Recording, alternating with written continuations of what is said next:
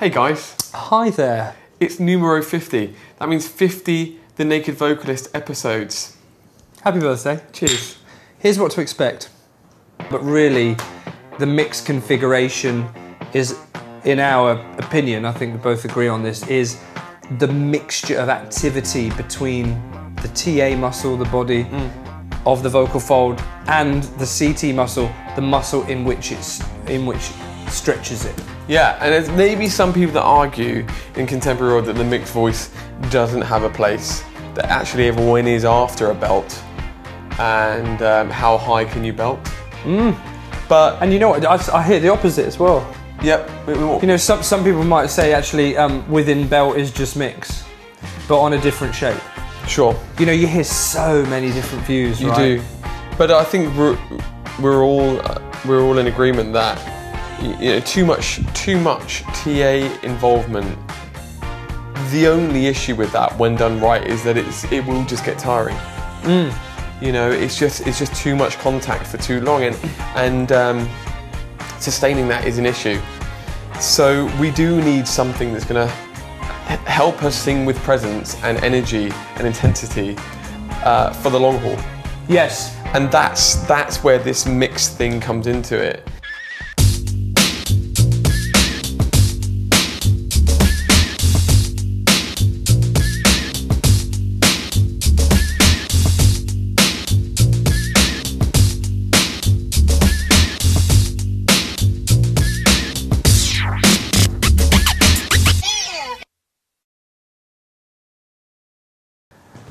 Well, 50 episodes. Yeah.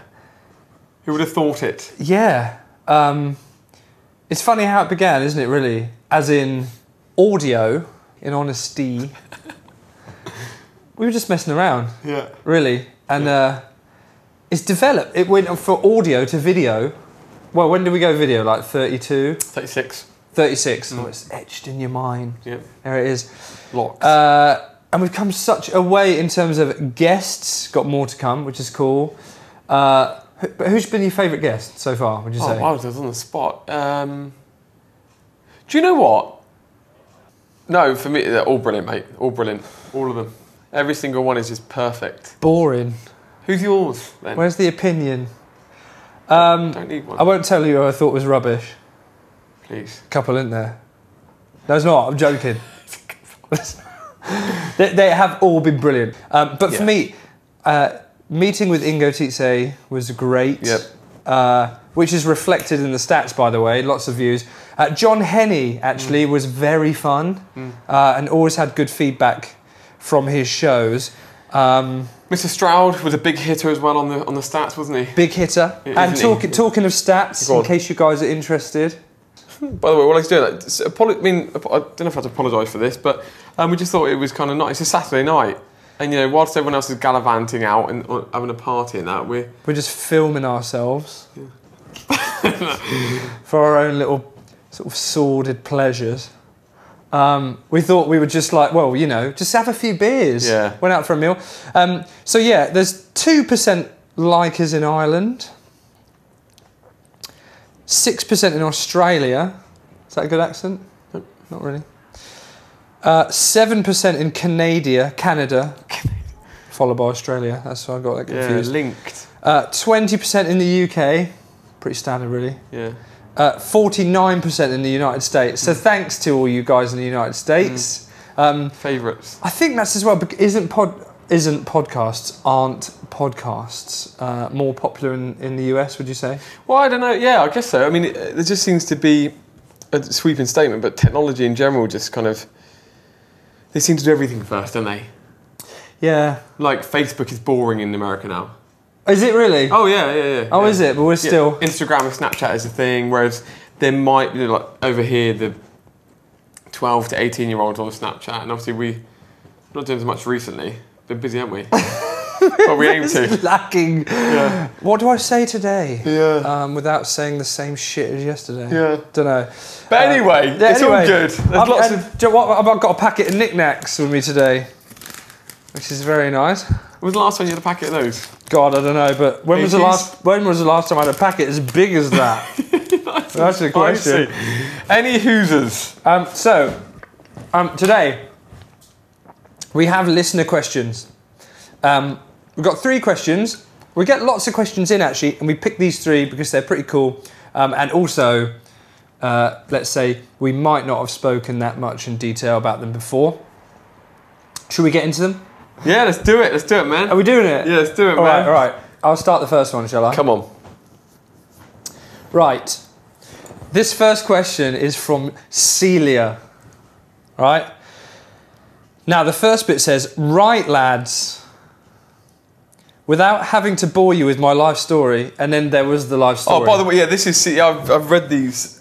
This email was brilliant, wasn't it? Yeah. Yeah. It's too long to read now. But this was in terms of emails to receive that make you lull all the way through it. I mean, this is one. Yeah. Then the next sentence is, so I have caps on so many fucking questions. Caps off. But very little voice with which to ask them, so here goes. So one would say maybe suffering a little bit on the old larynx. There was a bunch of questions, but this one is called The Core Conundrum. So I love the titles as well. Alliterative. Yeah. You know, she's creative. Back at college, I was always told off for being uptight, too held, going to the gym too much for a singer/actress, and that the Pilates or abdominal work I was doing was to the detriment of my singing work. As I wasn't able to release fully for breath control, I mean, I know a few singers that have insane voices and look like their abdominal regions have been vacuum packed at Waitrose. That's a British supermarket. But you can go to other supermarkets. Walmart. Well, no, don't go there. So I ask, should we be calming down on the crunches and trying to get V-lines when we're also trying to improve our power, airflow and vocal range? Now, this is a brilliant question because it involves the human body and the individuality of singers. And again, like Celia, I can think of singers that are ripped, let's say, low body fat, amazing abs, blah, blah, blah, blah, blah, who are also brilliant singers. Free, expressive. Yep. I can also think of a few who ain't as well. Yep. And that's the thing as well, in terms of science backing this, I'm not sure how many studies have been carried out where it's based on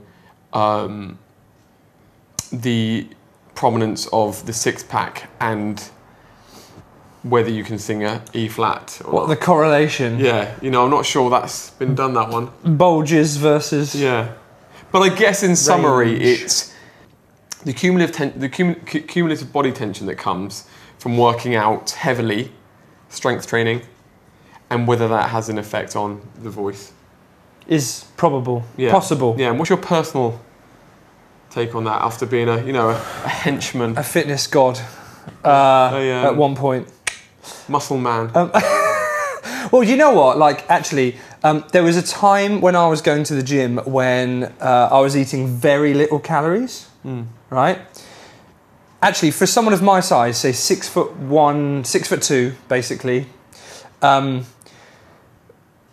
was eating between 1,500 and 1,800 calories a day, which, if you're into your calorific intake, that's not a lot, is it? No. Plus, I was exercising like a madman. So you were negative all every day. Ridiculous. And I did see an incredible drop in my vocal everything. Like, my voice was a massive pain in the arse in that period. However, in that period, I was the most extreme in terms of activity and low calories. So high activity, low calories. So I'm pretty sure my body was in that whole, like, starvation mode. It wasn't happy, even though I felt good. I was losing weight because before that I was overweight and stuff. Yeah, you were. All right, mate.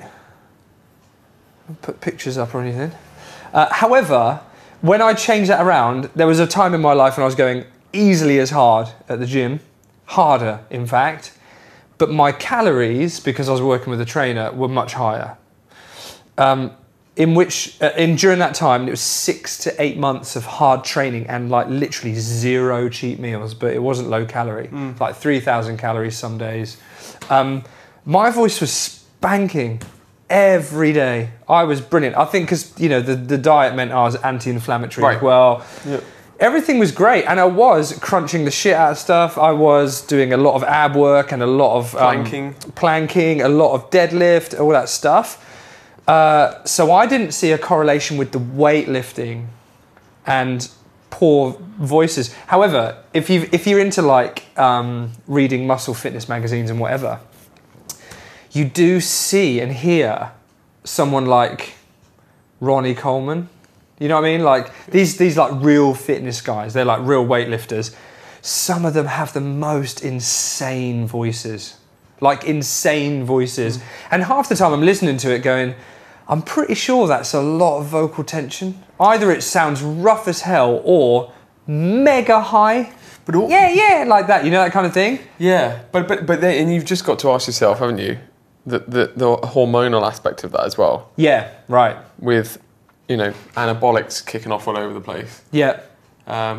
It's all going to make a difference, isn't it? Again, the science behind that. Yeah, steroids and the voice. Yeah, God. Yeah. But there's quite a few cases, let's say, that have come through my door and actually other people speaking, is that, let's say we're talking ab work, right? Ab work is one of those classic times when someone holds their breath like that, and it turns into a brace, whereas a lot of decent ab work, when you're activating the abs, you breathe out like that. So as much as that will increase the contraction in the abs, which might have its own problem for singing, which we'll talk about in a minute, at least that doesn't crush your vocal folds together. Because if you go and do that whole bracing thing, you could irritate your vocal folds, let's say. You could be training the muscles that really adduct your vocal folds, training them to clamp down with any activation of the belly. Same with guys who lift really heavy weights, like 3 to 5 reps. And you hear them in the gym sometimes. I've done it as well. It's like that. And it's not just holding your breath, but you're actually making a sound through that adduction. Yep. Pretty sure that's going to damage some voices in some way. You can just hear it. Whereas when I'm in the gym, if anybody's interested and you're lifting heavy weights, I try and blow that effort against my lips. So I'm like an elephant in the gym. No. Like that. No, you're not. So because that gives you a resistance, because at the end of the day, you can't not create a resistance here when you lift heavy weights, otherwise you will ruin your back. Because you have to trap air in your abdomen so your back doesn't cave in. And that's the whole reason why weightlifting and vocal tension can occur. Yes, the whole body can refer tension. If you train muscles too much, that can make you tense. But I think the act of actually lifting the weights and supporting one's back with an abdomen full of air is easily a contributor to having vocal tension once you stop lifting weights. Yeah. Afterwards, and if you can find another way to do it, which is block it with the lips instead, at least you're saving yourself from that problem. So you're saying that actually the effect of training could be positive? Could be. In balance, as well as considering the mind-body awareness of muscles that you're using in this area of your body in order to aid breathing.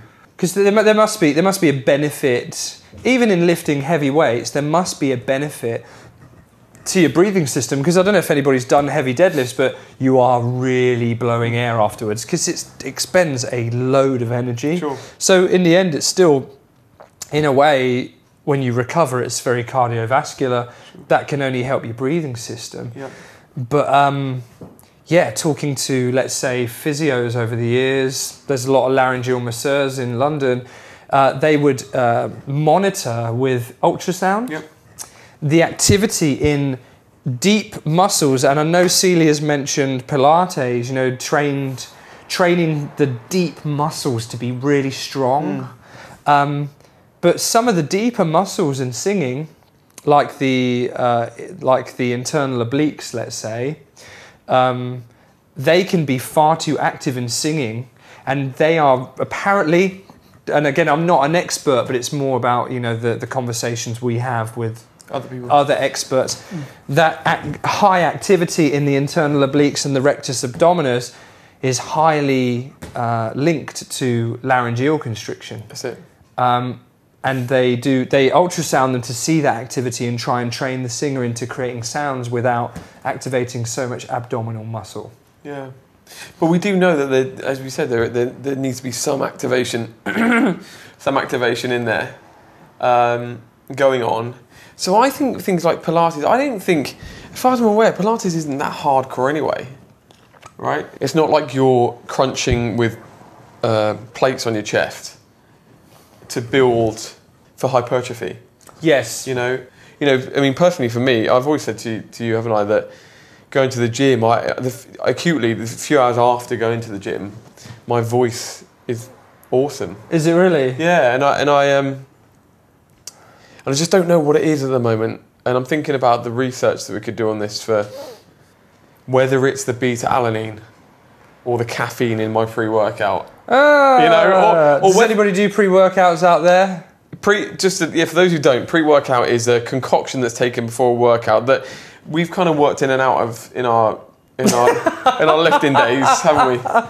And you know, there was a time. Let's be truthful, when that was the motivation to get to the gym. I couldn't even get out of bed. Yeah, probably because of the calorie deficit and everything that's going on. It was like, let's get ripped, low body fat, not eating enough. So caffeine gets you through, and these pre-workouts were awesome. Then we took a time off, and every now and again you dip back in, and I definitely do notice a difference. And look, I mean, beta-alanine, amino acid, caffeine, they all have they all make physiological differences.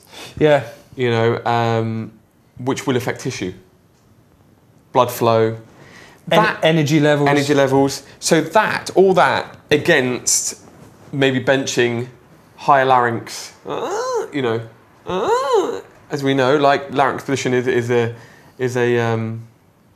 factor in where you start from when you sing. You know that all that's left to do really for you is to whack 2 scoops down before our next gig. Exactly. I don't know why I haven't done it yet. Because if it's the pre-workout, yeah.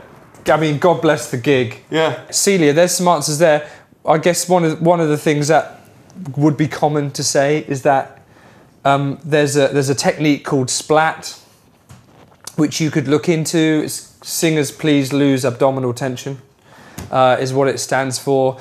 And it's quite well researched. It's got some good backing, but if you take a big breath in, let's say, for a big line, if you take a breath in and the first thing your body instinctively does is to increase the tension in the abs, then chances are you can be building too much subglottal pressure, and then your vocal folds are simultaneously trying to hold back that amount of air pressure so you don't crack, and create tone at the same time, which generates a lot of strain. So there's a lot of reasons why it's not necessarily the workouts, but it is certainly like how you hold yourself. How you stand, whether you're thinking my belly has to be flat even when I'm just stood in the bar. Absolutely. You're just thinking, gonna hold my bicep just that little bit, gonna hold my beer like this, and hold my belly in, so I've got good shape. Is that another one? No, it's just no. But jokes like that thing. The point there is that, yeah, we can overdo the postures because, you know, big chests, all that kind of stuff. But on the flip side, posture benefits from good muscle strength. Yes, right. From core strength. And so I've witnessed it, and I don't want to pin anyone down for not working out, student-wise. But, you know, you have students who will be like that. And as a matter of fact, personally, I recognise if I don't work out for a little while, because I do a lot of work like this, on the piano, whatever, I end up... Yeah, like a little slug. Okay. Like a little curled over snail man. Armadillo, is that what it is? With all that rough skin or that hard skin on your back. The summary, Celia. is that too much tension in the abdominal area Yes. could lead to too much subglottal pressure. And that is And that is what I'm going to leave you with. great. So So onto the, everyone's different you know, at the end of the day, but try what? and think about it. Next time. Next question.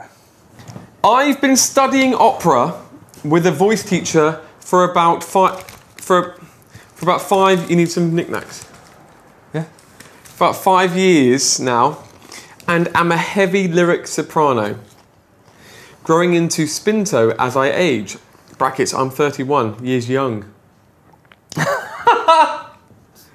I've recently started singing some heavier repertoire that requires stronger low notes. Brackets. Think comes good. Which is a song from Cozy Van Tot.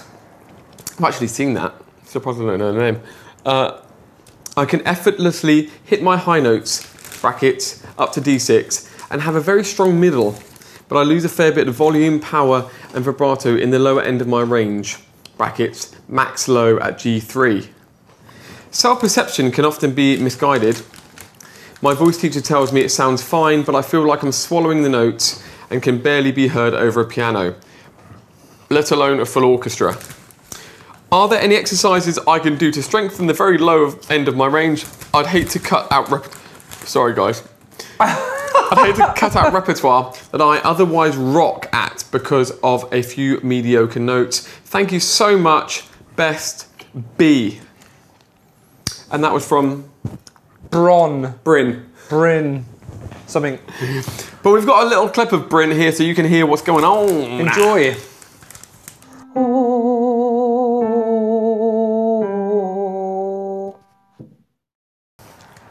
How do you feel about Bryn and the low notes, given her new repertoire, given the fact that she's singing what she's singing? What are your thoughts, big man? It's quite a big subject, really. There's a couple of things. I know as we age, our voices might deepen a little bit, especially females as well. Although, I don't know, I think 31 years old might be actually the time when you would be more able to hold your tessitura, more able to hold your range. I would have thought that would happen a little bit later. Totally. If it was voice deepening, or is that just it took 20 years to realise that the soprano stuff was too high? You know what I mean? Tricky, yeah, good point. Really hard to tell, because Yeah, I often think like women in classical are actually getting really good by 31, actually realising their best ranges by then. But yeah, I mean, but you know, the general issue with voices maturing, even I would say from early 20s up, again dealing a lot in contemporary, but with all of the struggles in life and inflammation, if the TA wasn't worked efficiently as a younger singer, that's when I see the biggest problems in the late 20s. And to be clear, TA, thyroretinoid, that muscle provides the thickness of the vocal folds when it's activated. It's most dominant when we're in our chest voice. So that thickness provides us with the perception of chest being present in the sound, a chest register. So, and what we've got the problem, haven't we, where sopranos, people singing soprano material, are going to be singing at very high notes, easily up to the D6, let's say. One would say that although a soprano's range, sopranos aren't defined by range usually. You know, soprano material is high, but it's as much about colour as it is about range, right? So, but G3 is about soprano range on the bottom, isn't it? Yeah. You know, like pretty standard on that. Yeah. So what she's saying sounds kind of pretty good in terms of like the normal soprano range, but when you're up that high for so long, as you've pointed out, the muscles of the bottom voice, the TA, is going to be so stretched. It's going to be so not present in the whole process. Yeah. For years, in this case, let's say singing classical at 31 years old and actually sounding pretty good doing it, I would say 20 years plus having tops max. 20 years plus of not using the muscles of chest voice, Right. which provides such a lot of richness. Suddenly you come to 31 years old, you need to sing some low notes with some strength, something that's audible. But instead, when you come down, it's really breathy because those muscles are not trained. Yep. And then you've got to add to that not only the fact that it isn't trained and it's not engaging, but the years of experiencing and the energy that you've been experiencing in the upper notes, and then coming down and be like, wow, like if this is something that's new, and it's going to be the first experience that Bryn has of not creating a good amount of energy with her voice, it's going to come as a shock. Yeah. So I think that, essentially what we're really talking about is training the lower muscle, the TA, to engage somewhat in the bottom in order to create some of the energy that would simulate the energy that she's experiencing in the upper notes. Yeah, which comes, the TA is, the chest voice muscle, the TA muscle is an adductor muscle. It closes the vocal folds. And to get a rich harmonic energy, to get the kind of energy you need to beat an orchestra, let's say, you would need to have pretty good adduction. Not like fully strong, otherwise that would be like press voice or contemporary voice. Yep. But it has to be fairly strong in order to give off a rich signal. In the lower range, if you haven't trained the TA, that's just never going to happen. And one of the issues with classical is for a lot of females, and I think some classical teachers are kind of like on board with this and some aren't, in that missing out the chest voice in training for classical singers is so common, but is probably a mistake. For some, let's say there's been hundreds and hundreds of years of it working out for a lot of people, but we don't hear about the people that it didn't work out for and gave up.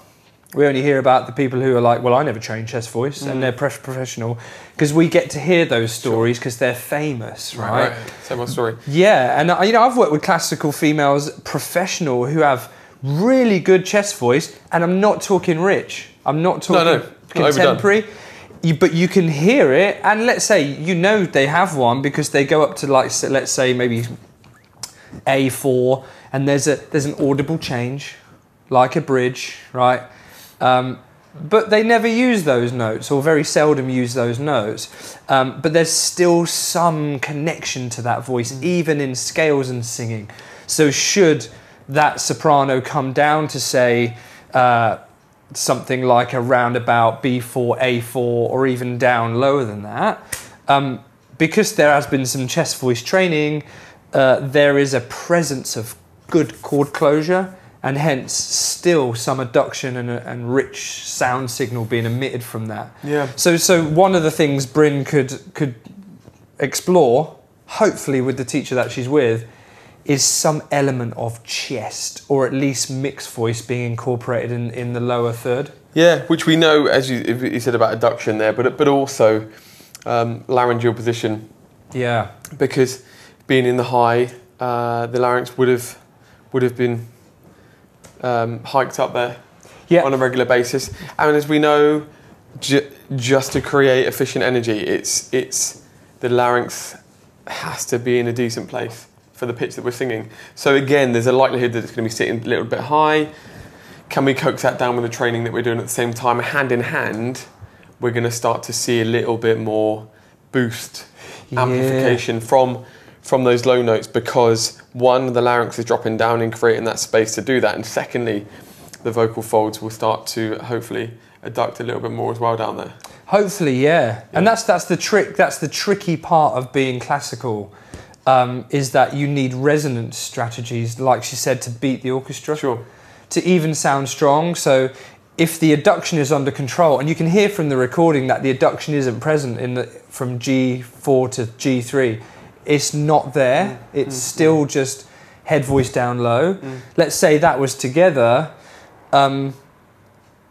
If the larynx isn't in the right position, the sound that you'll get is going to be ugly.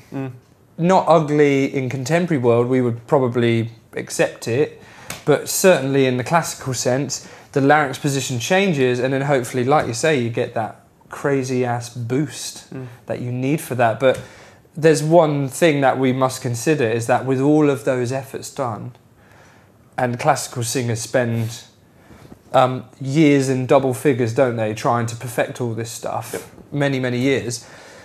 It could easily be the case that when it comes down to it, you get the induction under control, you get all the resonance strategies under control, then maybe that's helped along by some breathing strategies and whatever.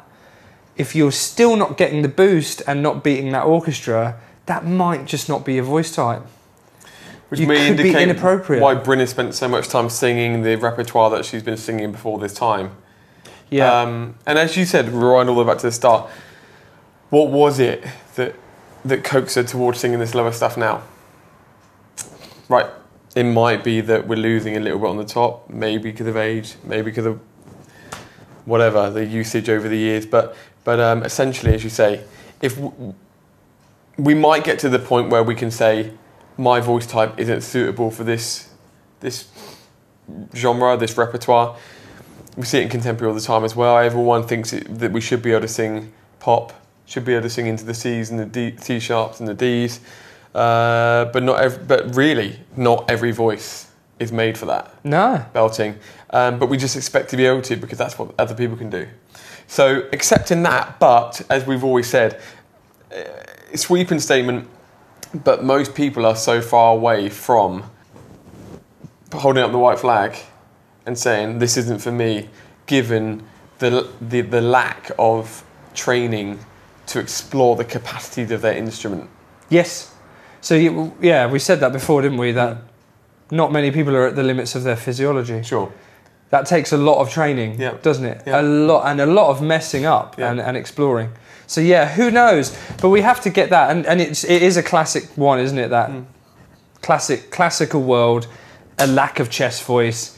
It's pretty normal, one would say. I think after discovering that, she could probably get the better sounding low notes, but maybe because of the tessitura, she'll never be able to beat the orchestra with it.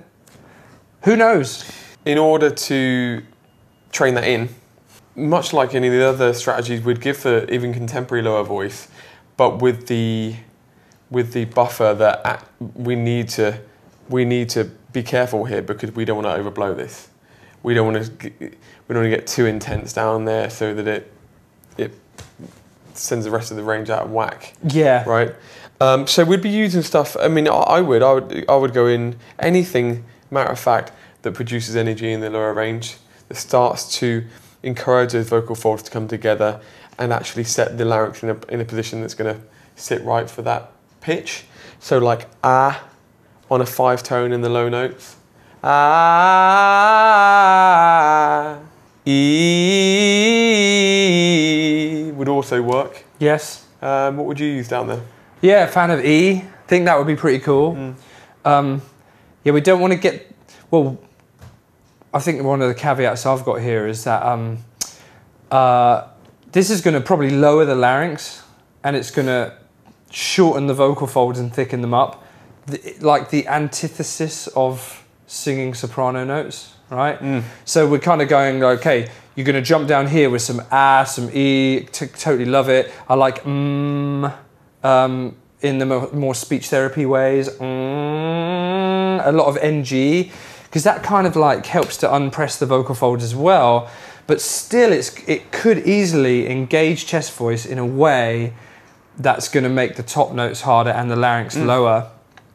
So it's like almost instantly, and I think it would take a really, really open-minded, skilled teacher to guide someone towards a classical sound after this stuff. Sure. And I still think for Bryn, if you don't do this with a teacher, or if you aren't able to explore, the thing is about the exercises, is it exercises, or is it just enough knowledge about the physiology that you can talk to a teacher who is willing to help you with this problem, rather than saying, don't worry about it. Don't worry about it. Because I wouldn't take that, personally. I'd be like, yeah, but Right. I'm missing out an entire vocal register that I know other singers can incorporate even in classical. Sure.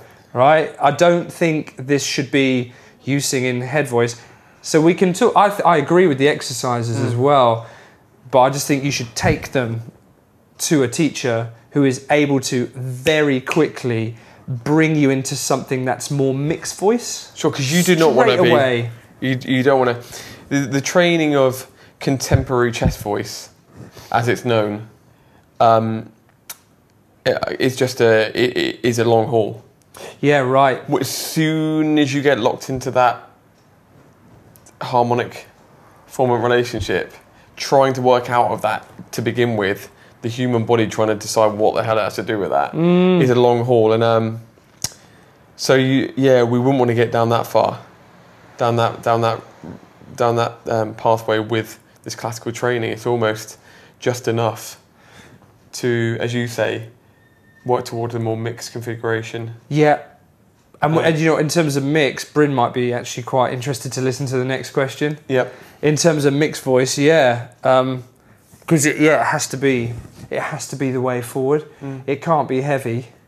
Even for belters, even for like belters who belt really high, if you make chest too heavy, some people think that would encourage the belt even more, but actually it makes it more muddy. It makes it much more difficult. You're looking for a chest, but a chest that's a little lighter. Yep. So it will be stretched up to the top, so it won't interfere with the mixed configuration or the interaction with head voice. Sure. Bringing in that TA muscle, let's say, just so it provides some adduction, but not so it provides a stark change in register. Just something that appears to have more body. Yep. Which it will. If it's never been engaged before, or never been brought into play, then it's going to make a difference. It's going to be stark. Yeah. If you don't know what you're doing. Yeah. So, the moral of the story is. Yeah, Bryn, heed it. You need guidance on this one. I don't think you're going to be able to do this on your own. Speak to your vocal coach about it, and hopefully that person can help you try and resolve that problem through the physiology of chest voice, or at least how chest voice contributes to adduction. Sure. Right. Amongst all the other things. Bada bing bom bo. Bada boosh. Final question. Right, I'm going to read this one. And this is a very quick one from Chess. I'd like for you to talk about singing using more of a mixed voice rather than chest in the high notes, without it sounding too different to the rest of the chest voice, if you know what I mean, ! To get those high chests without the throatiness. So, thoughts? Don't ever do that again. What are your thoughts, mate? Clicking. Throatiness, what do you reckon? No, if you know what I mean, we know exactly what she means, don't we? Yeah. Sounding too different to the rest of the chest voice. I think what we're talking about is any sort of squeeze, unnecessary tension as we start to ascend in pitch. That's what we're talking about. So can we feel the ease and the low as we work up in pitch? It's probably one of the most common ailments when it comes to singers in the studio, in contemporary music. Can I not kill myself as I ascend in pitch? So more of a mix rather than in chest. Again, we're talking about consistent sound, a balance between the muscles that give us tension in the vocal folds. And it does take a while, because when we start out, it's just the way it is. We are over engaging normally in one of those muscles. Yeah, in one register or another. One register or the other, and so it's the training process is exactly what Chess is talking about. How can I train these two muscles to talk to each other in a nice way? And actually, following on from that, the muscles talking to each other. The mixed voice definition. Some people are like, what is mixed voice? Can we define it by a sound? Yeah, you can identify it by a sound. Whereas belt is very much like, hey, hey, you know, that kind of like, very much like we call that TA dominant, or like there's the chest voice muscle is very present. The vowels usually are nice and spread. The sound is more cool, like, hey, hey, we're talking falsetto, where the TA, the body of the vocal fold is not engaged, really. It's kind of off, it's a bit flaccid, leaving the adduction or the vocal fold closure to be low. And then we get falsetto, right? But in between those two, we can have those two situations actually being in a blend where the TA is present but not dominant. It's at the party, it's moderately contracted, it's providing some body.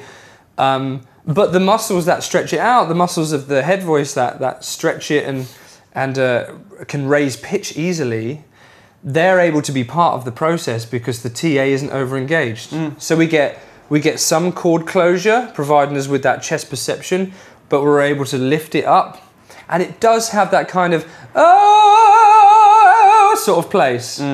No, kind of round there. It's a particular sound, but really the mix configuration is, in our opinion, I think we both agree on this, is the mixture of activity between the TA muscle, the body of the vocal fold, and the CT muscle, the muscle in which stretches it. Yeah, and there's maybe some people that argue in contemporary world that the mixed voice doesn't have a place, that actually everyone is after a belt, and how high can you belt? But and you know what, I hear the opposite as well. Yep. You know, some people might say actually within belt is just mix, but on a different shape.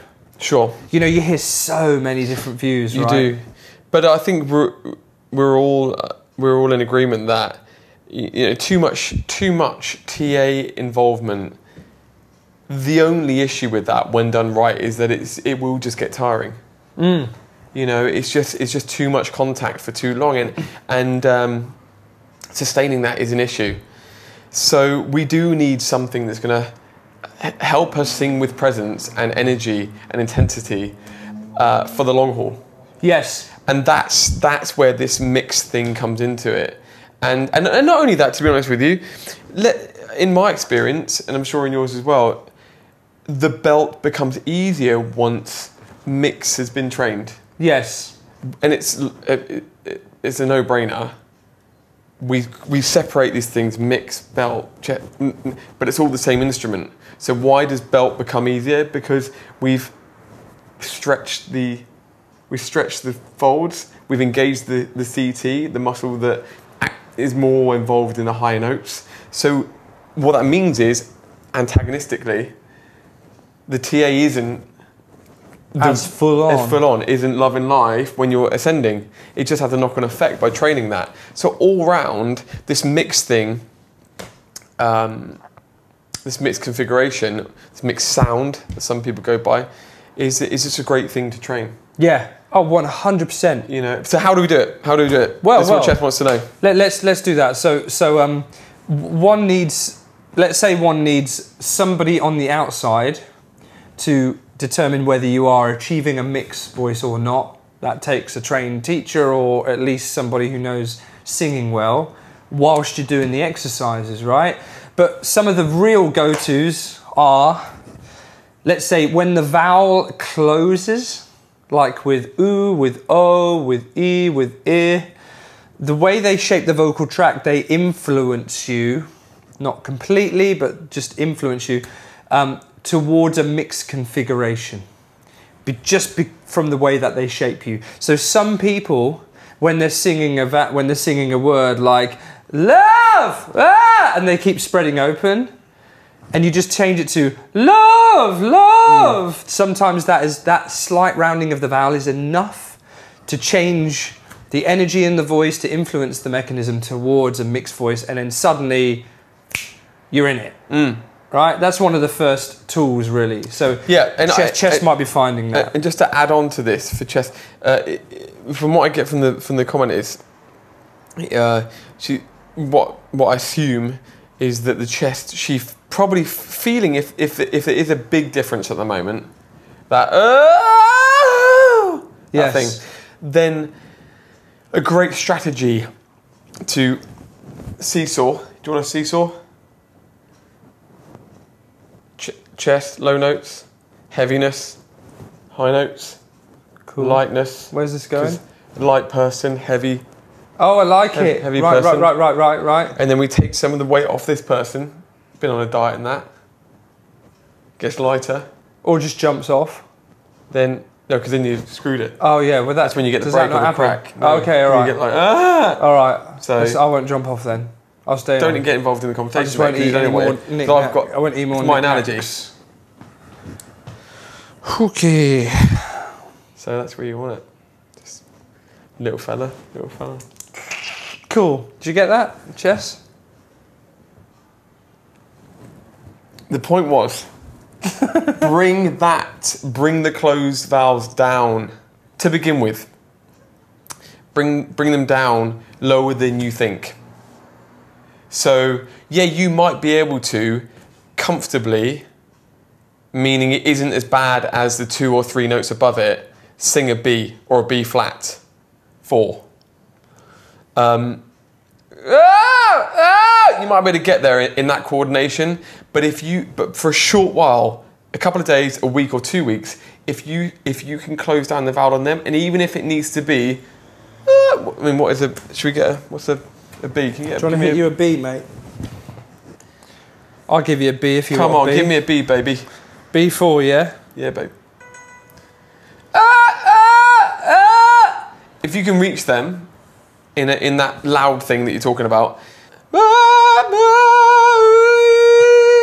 whatever it is there, if it's really light for the moment, which we're about disassociating with on that pitch, so bring it down to the B flat and the A, just to disassociate yourself with that thing, because that, for me, that's where the most drastic vocal tract shape can offset that smooth balance from bottom to top to begin with. Right. So if we can get out of that for a little bit, then we can start to build from there.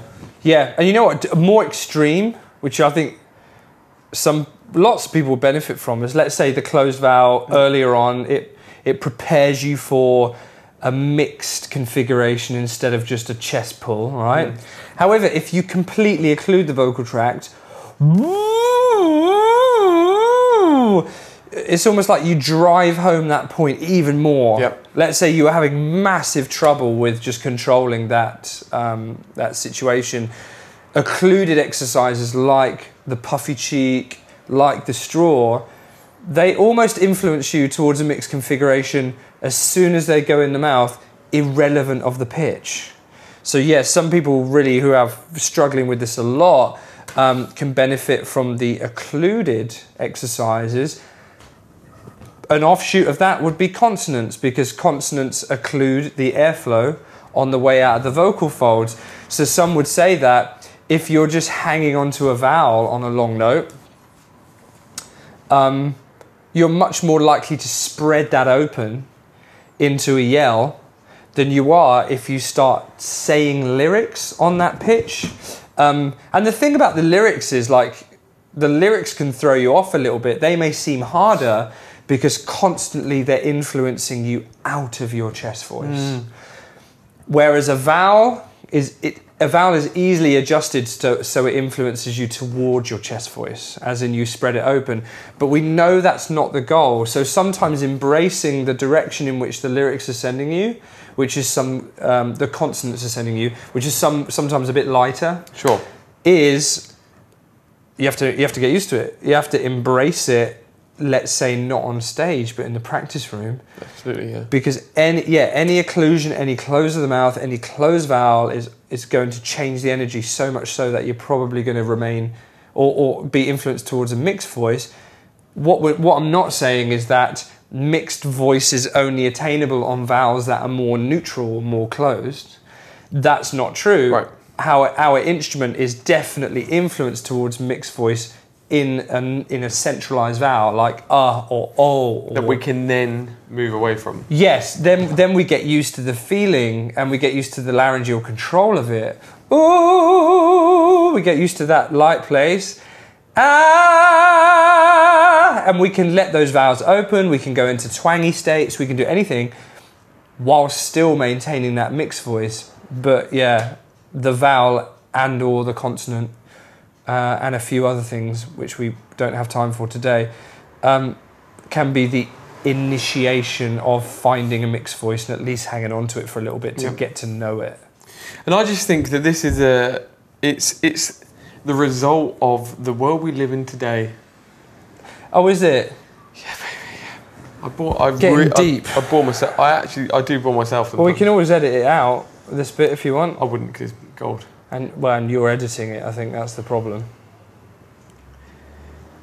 There's a lot. I think we just wanted to stand back and go,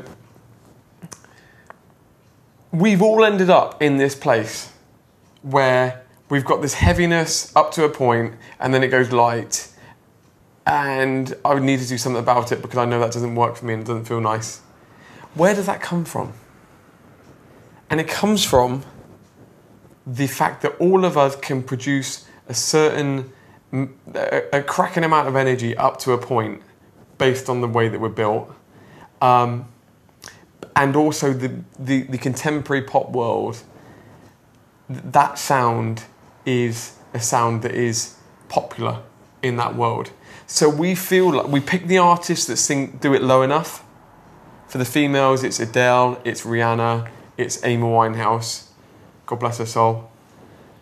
For the guys, it's, I mean, to be honest with you, Ed Sheeran will give you a little flip. What then happens is that we can do that thing, and then that gets us into singing. We sound kind of good because we sound a bit like the people that we're emulating, and then we end up in this place where it's like, now I've developed enough and I feel good about my singing, I'm now in a place where I've got to kind of redo some stuff. Yeah. And work. And it can be demoralising, that's the point. Because I feel like I'm in a good place. I've progressed so much over the years and I can sing a bit like Adele, or sing the songs of Adele in a pop style that people appreciate, but I'm depressed because I can't go any higher. Yes. You know, and that's the issue, really. And we all get that. Yeah. We all approach that, except the people that figure out for themselves. Sure. Or have the physiology not to get wrapped up in that in the first place. Yep. Or are influenced by people who might not necessarily lead them towards that. Yep. Or those people who had voice training since they were like, whatever, 10 years old or something. But for the rest of us, you and I included, you go a long way down the road of, and then suddenly you have to take a little bit of a back step and go, okay, damn, I have to readdress something. Yeah. I literally have to relearn a couple of things. That's going to take me a while and make them muscle memory after deprogramming the other muscle memory. Sure. And I think one of the other complications is that because we're at a point where we've been doing it for years and it's been working, it's been successful in some ways, then we end up in a place where it's like, it seems like a small thing. It can't be a big deal because I'm a good singer. And I've just got this issue that I can't get any. But actually, if you unravel it all, it's actually quite an issue. Yeah. You know, it really is. And I think that's the demoralising thing for us is that, and then I've got to invest all my time again to not do this thing that feels good and sounds good to people. Not do the thing I've been successful using for a while, so that I can actually develop myself for the future. We need to change the world. And we're going to do it one voice at a time. I'm sure that's been used, isn't it? Millions of times. Millions of times. Yeah. Oh, anyway. That's that. I never said it. Somebody else did. I thought you were going to say one podcast at a time. That'll do. That'll do. Anyway, we're here. We've finished the beer. I've finished my knickknacks. I think we've got a few digestive nibbles there. Nibbles! Here you go, mate. I'll pour them. Thanks, mate. So that was our 50th episode. It was Q&A. It was very informal. That's kind of, that's how we do birthdays, isn't it? But on the 100, on number 100, which will probably be on primetime television, to be honest with you, we should just get everyone in here. Start inviting people round. A big hall. 140,000 people. Shit. This is like a marquee or something. Okay, Yeah, let's do it. I think this is a nice idea. Families. For those of you who've been with us Friends. for the long haul, thank you. Truly, though, thank you. Our mission really is, and it's becoming more apparent as we go on, is just to go deep with information Cool. and advice. We're not going to give you a quick fix. We've That's said it a not the million point. times. It's not the point. They work. Quick fixes kind of work, but for us, it's about getting involved in the deep stuff and in it for the long haul. We're here for life, aren't we? Hey? We're here for life. So if you want to, come and hold our hands. Right, we'll leave it there. That's all we'll let you do, to be honest with you. Don't want to get friendly, do it? It's always get weird. Anyway. I think you've got Barry. Have you got some? You got Barry? No, I'm fine, thank you. Let's just wrap it up. Shall we? I've had enough. Come over to Facebook. It's all happening. So thanks for joining us. We will see you in episode 51 for Really Don't Know. We filmed them ahead, we haven't got a clue. Some great stuff. Whatever it is, but it's going to be great. Take it easy.